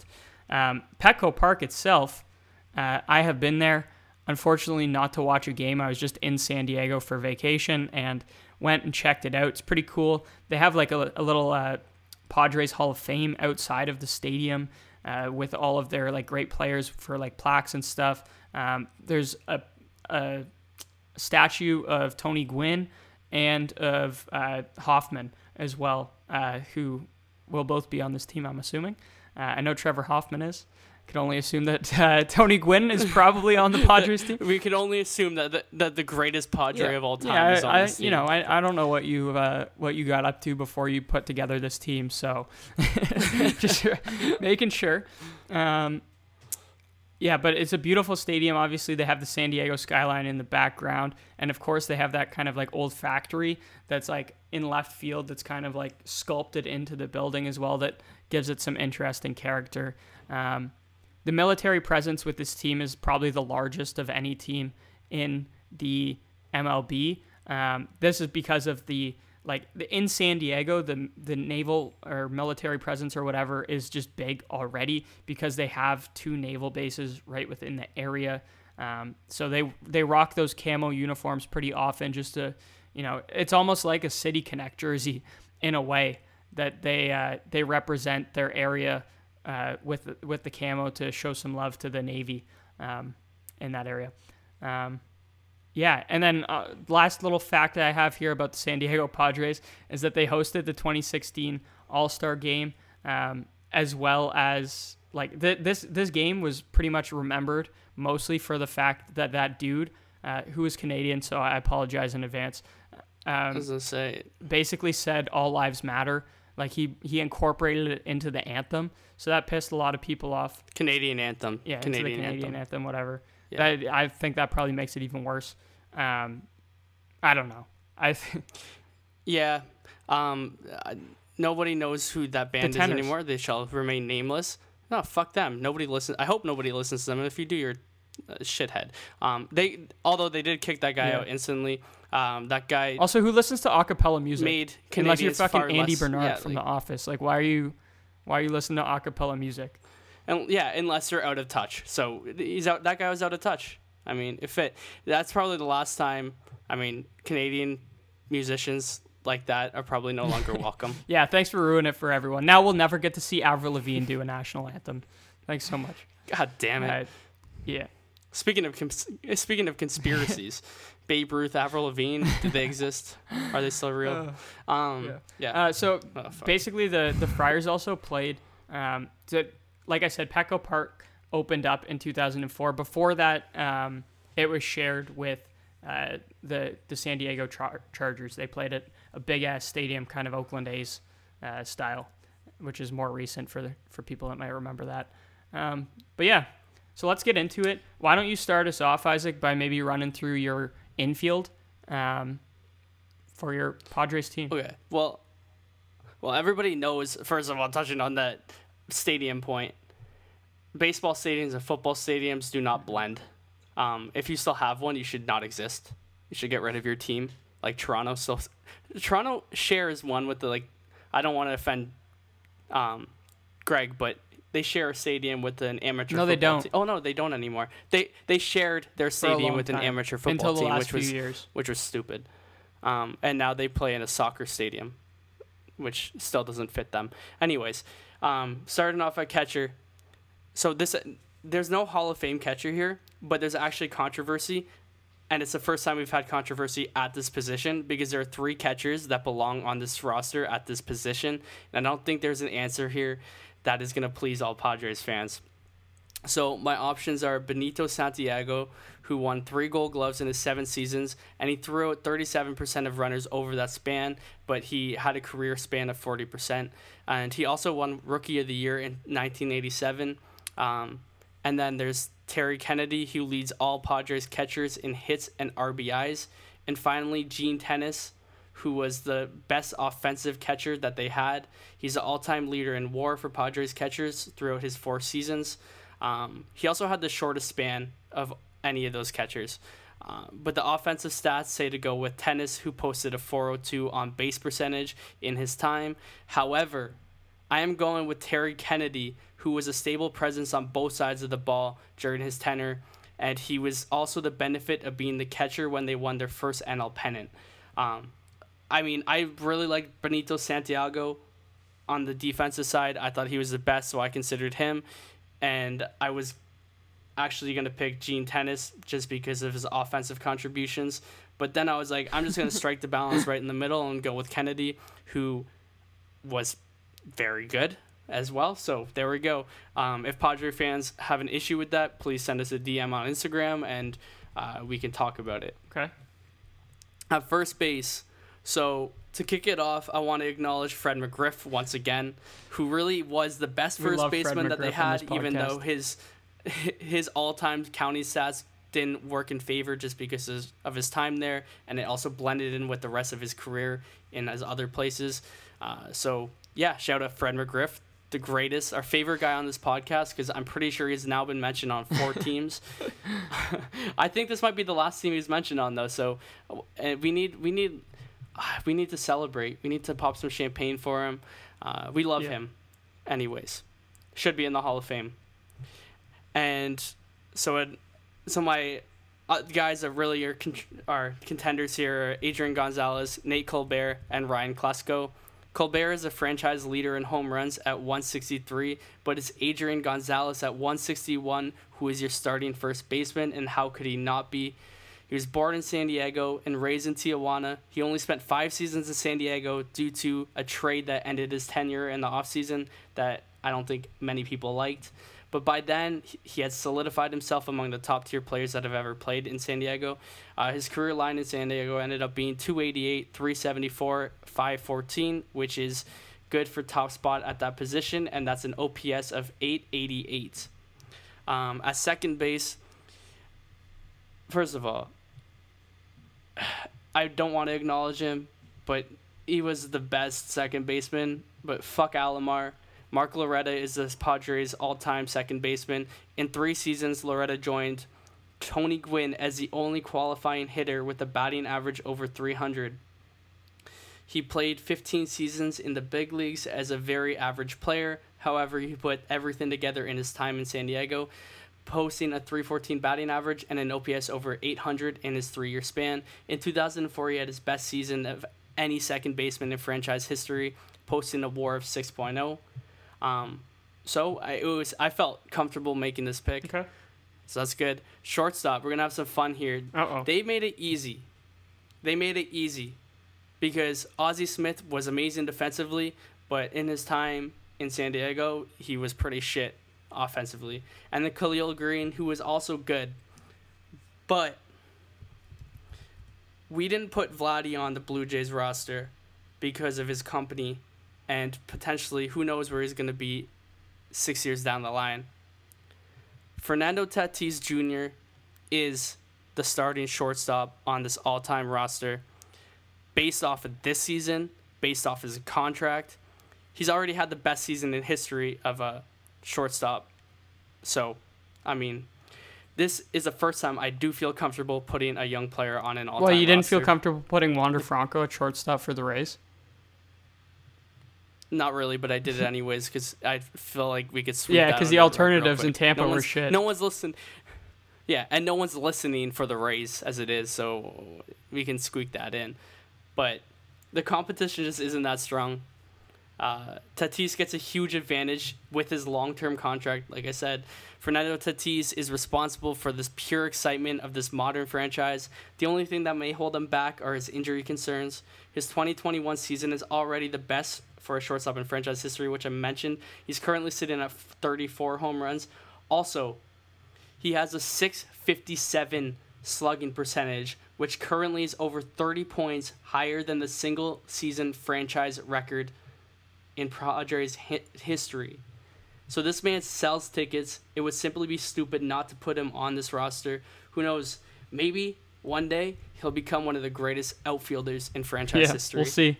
We'll see where he ends up getting his line share at the time, eh? Yeah. Now, third base, I mean, steroid era, who knows if he did or who knows if he didn't.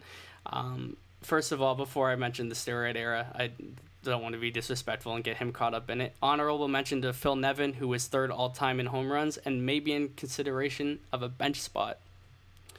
So there is controversy with this pick. The pick is Ken Caminiti, who played 4 seasons from 1995 to 1998. So there's controversy with this pick because he spent 10 years in Houston and absolutely could have been a consideration to play there. However, he undoubtedly had his greatest seasons in San Diego in 4 seasons. which were not only his personal best, but some of the best years as that the franchise has ever seen, highlighted by his 1996 MVP season, where he hit 40 home runs, drove in 130, batted .326, slugged .621, which was the franchise mark until this year, if Tatis ends as it is. And his OPS, just to strengthen, so his OPS plus that year was 171. Just to strengthen his case, his OPS with the Padres over his tenure was 924, whereas in Houston it was 732. So he was essentially league average there. He also hit 121 home runs in 4 seasons, as opposed to 103 in 10 seasons in Houston. The case here is far too strong, and he probably already has been outdone by Alex Bregman. Unfortunately, he passed away not too long after his career. He was one of those guys that, not one of those guys. He struggled with addiction his whole life. He passed away from an overdose of cocaine and heroin. So he had some shit going on throughout his tenure, but at the end of the day, he's one of the best players that they've had. I'll turn it over to you now before I get into I just had one more kind of like a couple honorable mentions, actually, that I wanted to bring up with you and ask like how much you considered them. The one is Gary Templeton, who was a shortstop for the Padres for 10 years. Don't know if his name popped up on your radar. Not really eye-popping numbers, but for defensive stats, it did. Defensive stats, he did? Yes, but I gave Ozzie Smith the edge just in the mentions because neither of them are going to make it. But Ozzie Smith is known as one of the greatest defensive players of all time. I'm glad you mentioned Templeton. Yeah, because he had an All-Star appearance and won a Silver Slugger in 1984, as well as the good at defensive stats that Isaac mentioned. But I do think that when you look at where Tatis is in his career right now, and the 14-year contract that he has with the Padres, he for sure has potential to blow these guys out of the water. So I don't think it's, if he hasn't already, I don't think it's a disrespectful pick at all to put him there over these guys. Just another guy I want to send a shout out to is Tony Fernandez, RIP. He was obviously the shortstop for the Blue Jays all-time team, not the Padres. But nonetheless, just another name people probably think of when they think of Padres shortstops. The last one I have for you is Manny Machado. Where did he play into your Padres consideration at third base? No, not at all. No, he's one of those. No, not at all. Because he's one of those guys that he needs to finish his career before he's considered. Mm-hmm. Because believe it or not, I mean, he's good. I don't think he's a superstar. I don't think he just jumps out as a guy that should be on this roster. And who am I going to put him in there over? Like, Ken Caminiti had 4 of the best seasons at third base in history. I was just curious, like, where he ranks. Like, franchise. To me, at this point, I still think of Machado more with the Orioles. It's an Oriole. He spent more time there, obviously. Some of his numbers overall, like, he had some of his better seasons in Baltimore. Obviously, he had a really good year in the shortened season last season. But there's also considerations here with the other guys you give honorable mentions to, because you can only give so many. Nate Colbert and Ryan Klesko are both had better stat lines than Machado. So at the end of the day, like, Machado isn't in consideration. Hasn't been there long enough, and he hasn't done enough for this organization yet. He's a key piece in this era. So moving forward, maybe we'll have to. It'll be something that we maybe look back 10 years down the line and reflect and be like, okay, Manny Machado actually, given everything he did, the Padres went out and won a couple World Series with him at third base. So okay, gotcha. Like, of all the teams that we've done so far, we haven't. There's stars on each team that we haven't mentioned. It's true. All right. So let's move into something that is a little more set in stone. And that is the bullpen. This bullpen has actually had its fair share of Hall of Famers come through, and just really good arms. By far the best bullpen we've had so far. The first and probably the biggest bullpen no-brainer for any team outside of the Yankees and Mariano Rivera Obviously, we haven't done our Yankees team yet, but that's everyone that has half a brain and knows anything about the existence of baseball knows that Mariano Rivera is the best closer of all time and will be on that Yankees team. But the second best closer, arguably, of all time is Trevor Hoffman. He spent his career almost exclusively with the Padres. It wasn't exclusively. He spent 16 out of 19 years with the Padres. But yeah, absolute no-brainer. In that time, he pitched to a tune of 2.76 ERA and a 1.04 WHIP. That's across 16 seasons, folks. That's very, very, very impressive to keep your numbers that low for that duration of a career. His 9.7 K per nine resulted in 1,029 strikeouts with the Padres. He had a 146 ERA plus and a 2.93 FIP for his Padres career. He had 552 saves with the Padres, which is obviously the most for the Padres all time. That alone would earn him second place in saves all time, just if you took his Padres career. But his 601 total is the second most, only behind the Sandman, Mariano Rivera. So it's pretty crazy. I also think something that I didn't notice until today when I looked up Trevor Hoffman's actual numbers and everything were him and Mariano Rivera are the only two closers in baseball history who have exceeded 500 saves, and they're both over 600.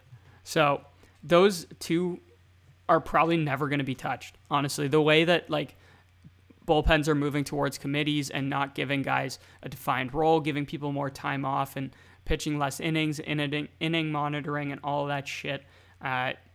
These are probably two records that are never going to be touched again. The Mariano Rivera's record of I think it's 650 something, and then don't quote me on that though, because I don't have the numbers in front of me. And then Trevor Hoffman 601, crazy. He's a Hall of Famer, 7-time All-Star, 2-time Reliever of the Year presented by Rolade. That's a little callback if anyone listened to our previous podcast. 2-time Cy Young Award winner. He finished Cy Young voting, finished second in Cy Young voting twice. He didn't win the Cy Young Award. He led the league in saves twice. He eclipsed the 40 save mark 10 times in his career, and his single season high was 53. The Padres have a statue of him, as I mentioned, outside of the entrance of Petco Park. No brainer. Trevor Hoffman. Anything to say about him, Isaac? No. You said everything. Literally everything. I didn't want to miss anything because he's literally the second best closer of all time. So I didn't want to miss anything. Fair enough. Yeah. Secondly, we have Heath Bell. Now Heath Bell spent 5 years with the Padres. They were the best years of his career by quite a bit. Kind of interesting too that he's getting the setup role on this all-time team because he was Hoffman's setup man from 2007 to 2008 before taking over as the closer in 2009 when Hoffman left. So I think it's fitting that we have him in this setup role here for us. His 3 All-Star appearances in his career all came with the Friars. He also won 2 Reliever of the Year awards. He was the team's closer from 2009 to 2011, a time in which he accumulated 132 saves in that time, which is over 40 per season. He had a 2.53 ERA and a 1.11 WHIP, K per 9 of 9.4, 389 total, and an ERA plus of 1.50. Another, I guess you can't say no-brainer because of the other guys in this bullpen, but I think that those numbers speak for themselves. Even though his tenure wasn't as long as some of the other guys that maybe people think about, I think that the overall success that he had was just so immense that I think he deserves the second spot in this bullpen. All right. And lastly, before I get into some honorable mentions, because as I mentioned, it's a deep bullpen, I'm going with Mark Davis for the third. He's the only Padres reliever in history to win a Cy Young Award. I think that in itself is a pretty amazing feat and needs to be recognized. That Cy Young Award came in 1989 when he put up these numbers. League-leading 44 saves, league-leading 65 games finished, a 185 ERA, 104 WHIP, 92 strikeouts across 92.2 innings. So pretty much a K per 9 of 9. All-Star in 1988 and 1989. He had a 5-season career with the Padres. His second stint was not as memorable as those first couple years, but when it was all said and done, he still had a 2.75 ERA with the team. So Mark Davis is my third spot here. Couple of honorable mentions here. Goose Gossage, or Rich Gossage, depending on which name you want to choose for him. Didn't put him here. He had a lot of success, obviously, with the Padres, but in my opinion, he's more of a Yankee. He spent a lot more time there. His best seasons were with the Yankees. So we'll see if he makes that Yankees team, but I'm leaving him in consideration there. Also, Kirby Yates, who is now a member of the Blue Jays. He had a 2.40... Kind of. Yeah, in a way. He had a 2.40 ERA, 0.97 WHIP, 170 ERA plus, and 14 K per 9, which is a franchise high. That was in his first 3 seasons. Last year, he only pitched 4 1/3 inning and was clearly injured and was obviously not very good. Now he's a Blue Jay, as I mentioned. He's recovering from Tommy John surgery on the Blue Jays' dime. But yeah, he also led the league in 2019 with 41 saves. So I think I'd be remiss if I didn't throw Kirby Yates' name out there. Some other guys I had here were Craig Lefferts, Mike Adams, Houston Street, whose 80 saves were 5th in franchise history, Lance McCullers, not Lance McCullers Jr., Lance McCullers, who took over as the closer after Goose Gossage departed. He had a nice 2.96 ERA for his 4 seasons. And then Greg Harris is another guy who split some time between the rotation and the pen, but racked up a 15.8 WAR across his career, which is pretty solid. So shout out to all those guys as well. Yeah, I just did a lot of talking, Isaac. Let's get back to your outfield, where some of the real excitement is. Yeah, I mean, you have the best 2 players in franchise history over here. Outfield is so deep in San Diego that there are going to be a couple guys more than worthy left off the roster. First of all, I want to do a quick shout out before I forget to Greg Vaughn, who is the only guy to hit 50 home runs in a single season. He was also drafted fun fact about him, he was drafted 5 times before signing with the team. What the hell? So I don't know. Maybe some health concerns how that or happens. something? I mean, so I'm assuming he got, and they weren't like low draft pick rounds. He got drafted out of high school, and then I'm sure he went to college after year 1, drafted 2, 3, 4, like that kind of shit. So anyways, honorable mention to Steve Finley, who's already rostered in Arizona. A huge mention to Gene Richards, who ranks 5th in batting average, 3rd in runs, 5th in position player WAR, 4th in hits, 2nd in triples, and 2nd in stolen bases, and still isn't making the outfield. Ricky Henderson, who collected his 3,000th hit as a member of the Padres. That's the only reason I wanted to mention him. Oakland A. Because obviously he doesn't belong here.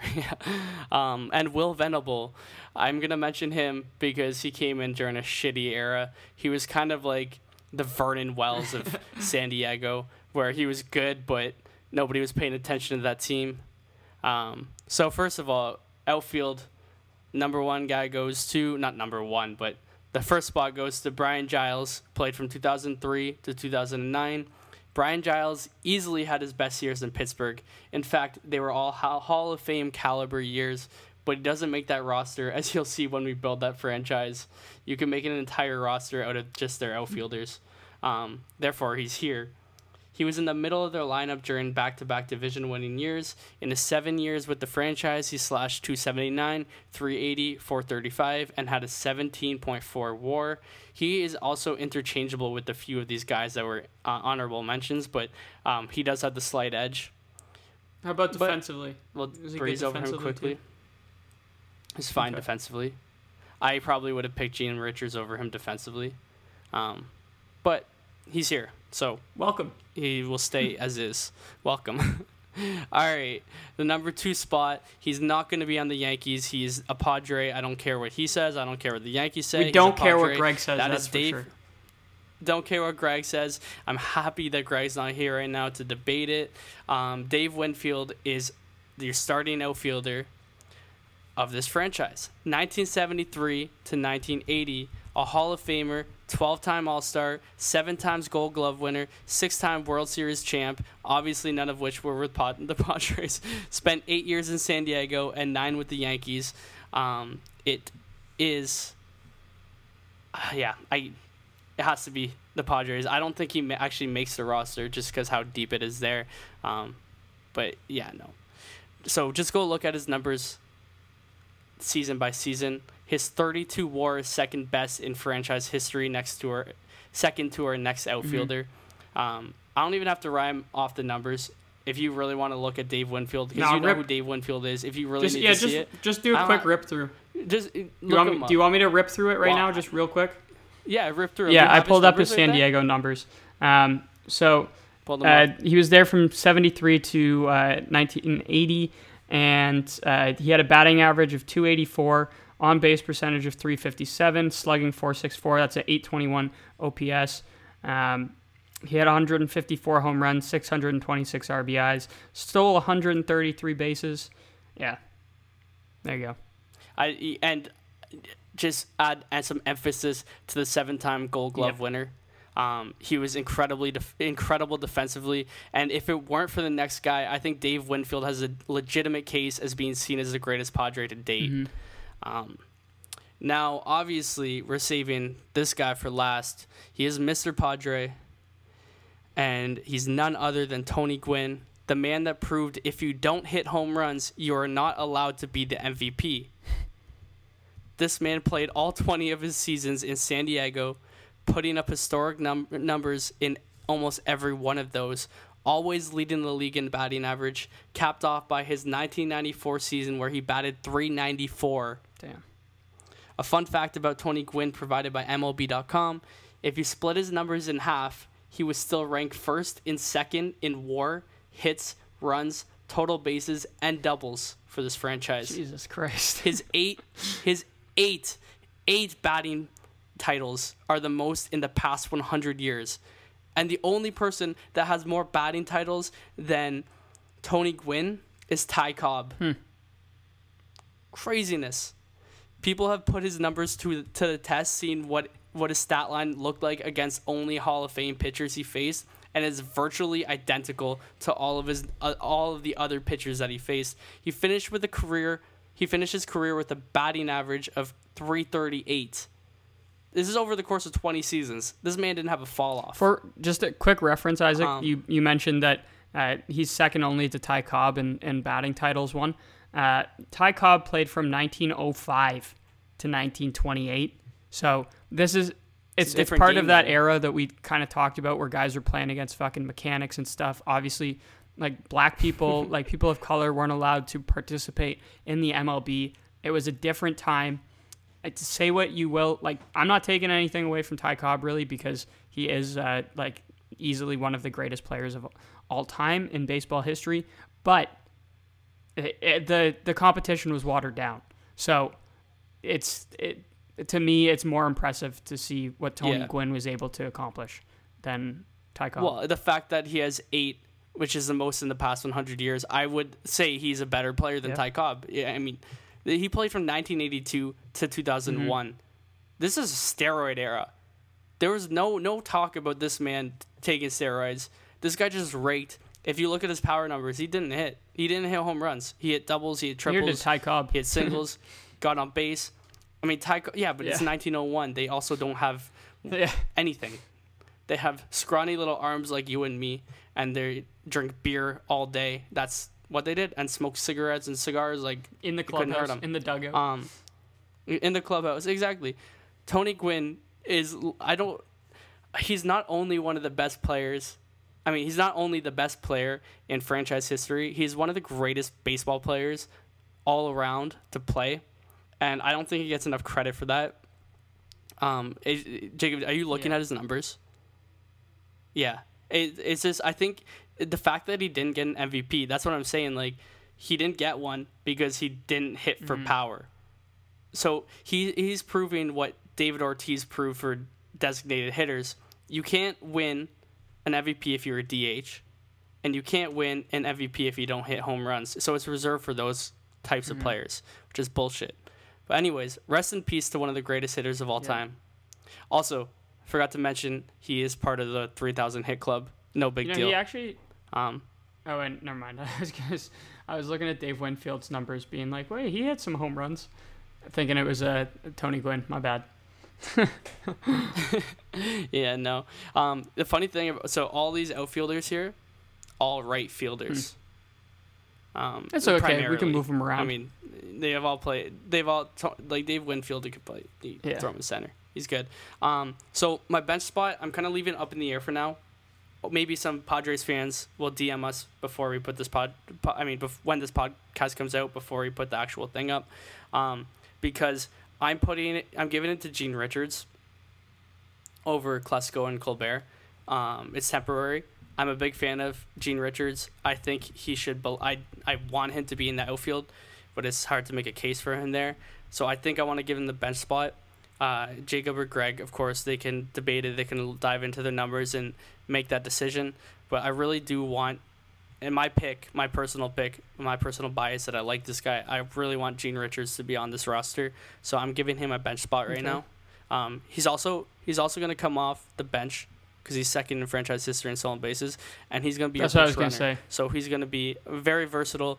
Sub him out in the field if we need to for Brian Giles, who is probably not as good defensively as Gene Richards was, just based on the stolen bases. But yeah, so that's my all-time lineup.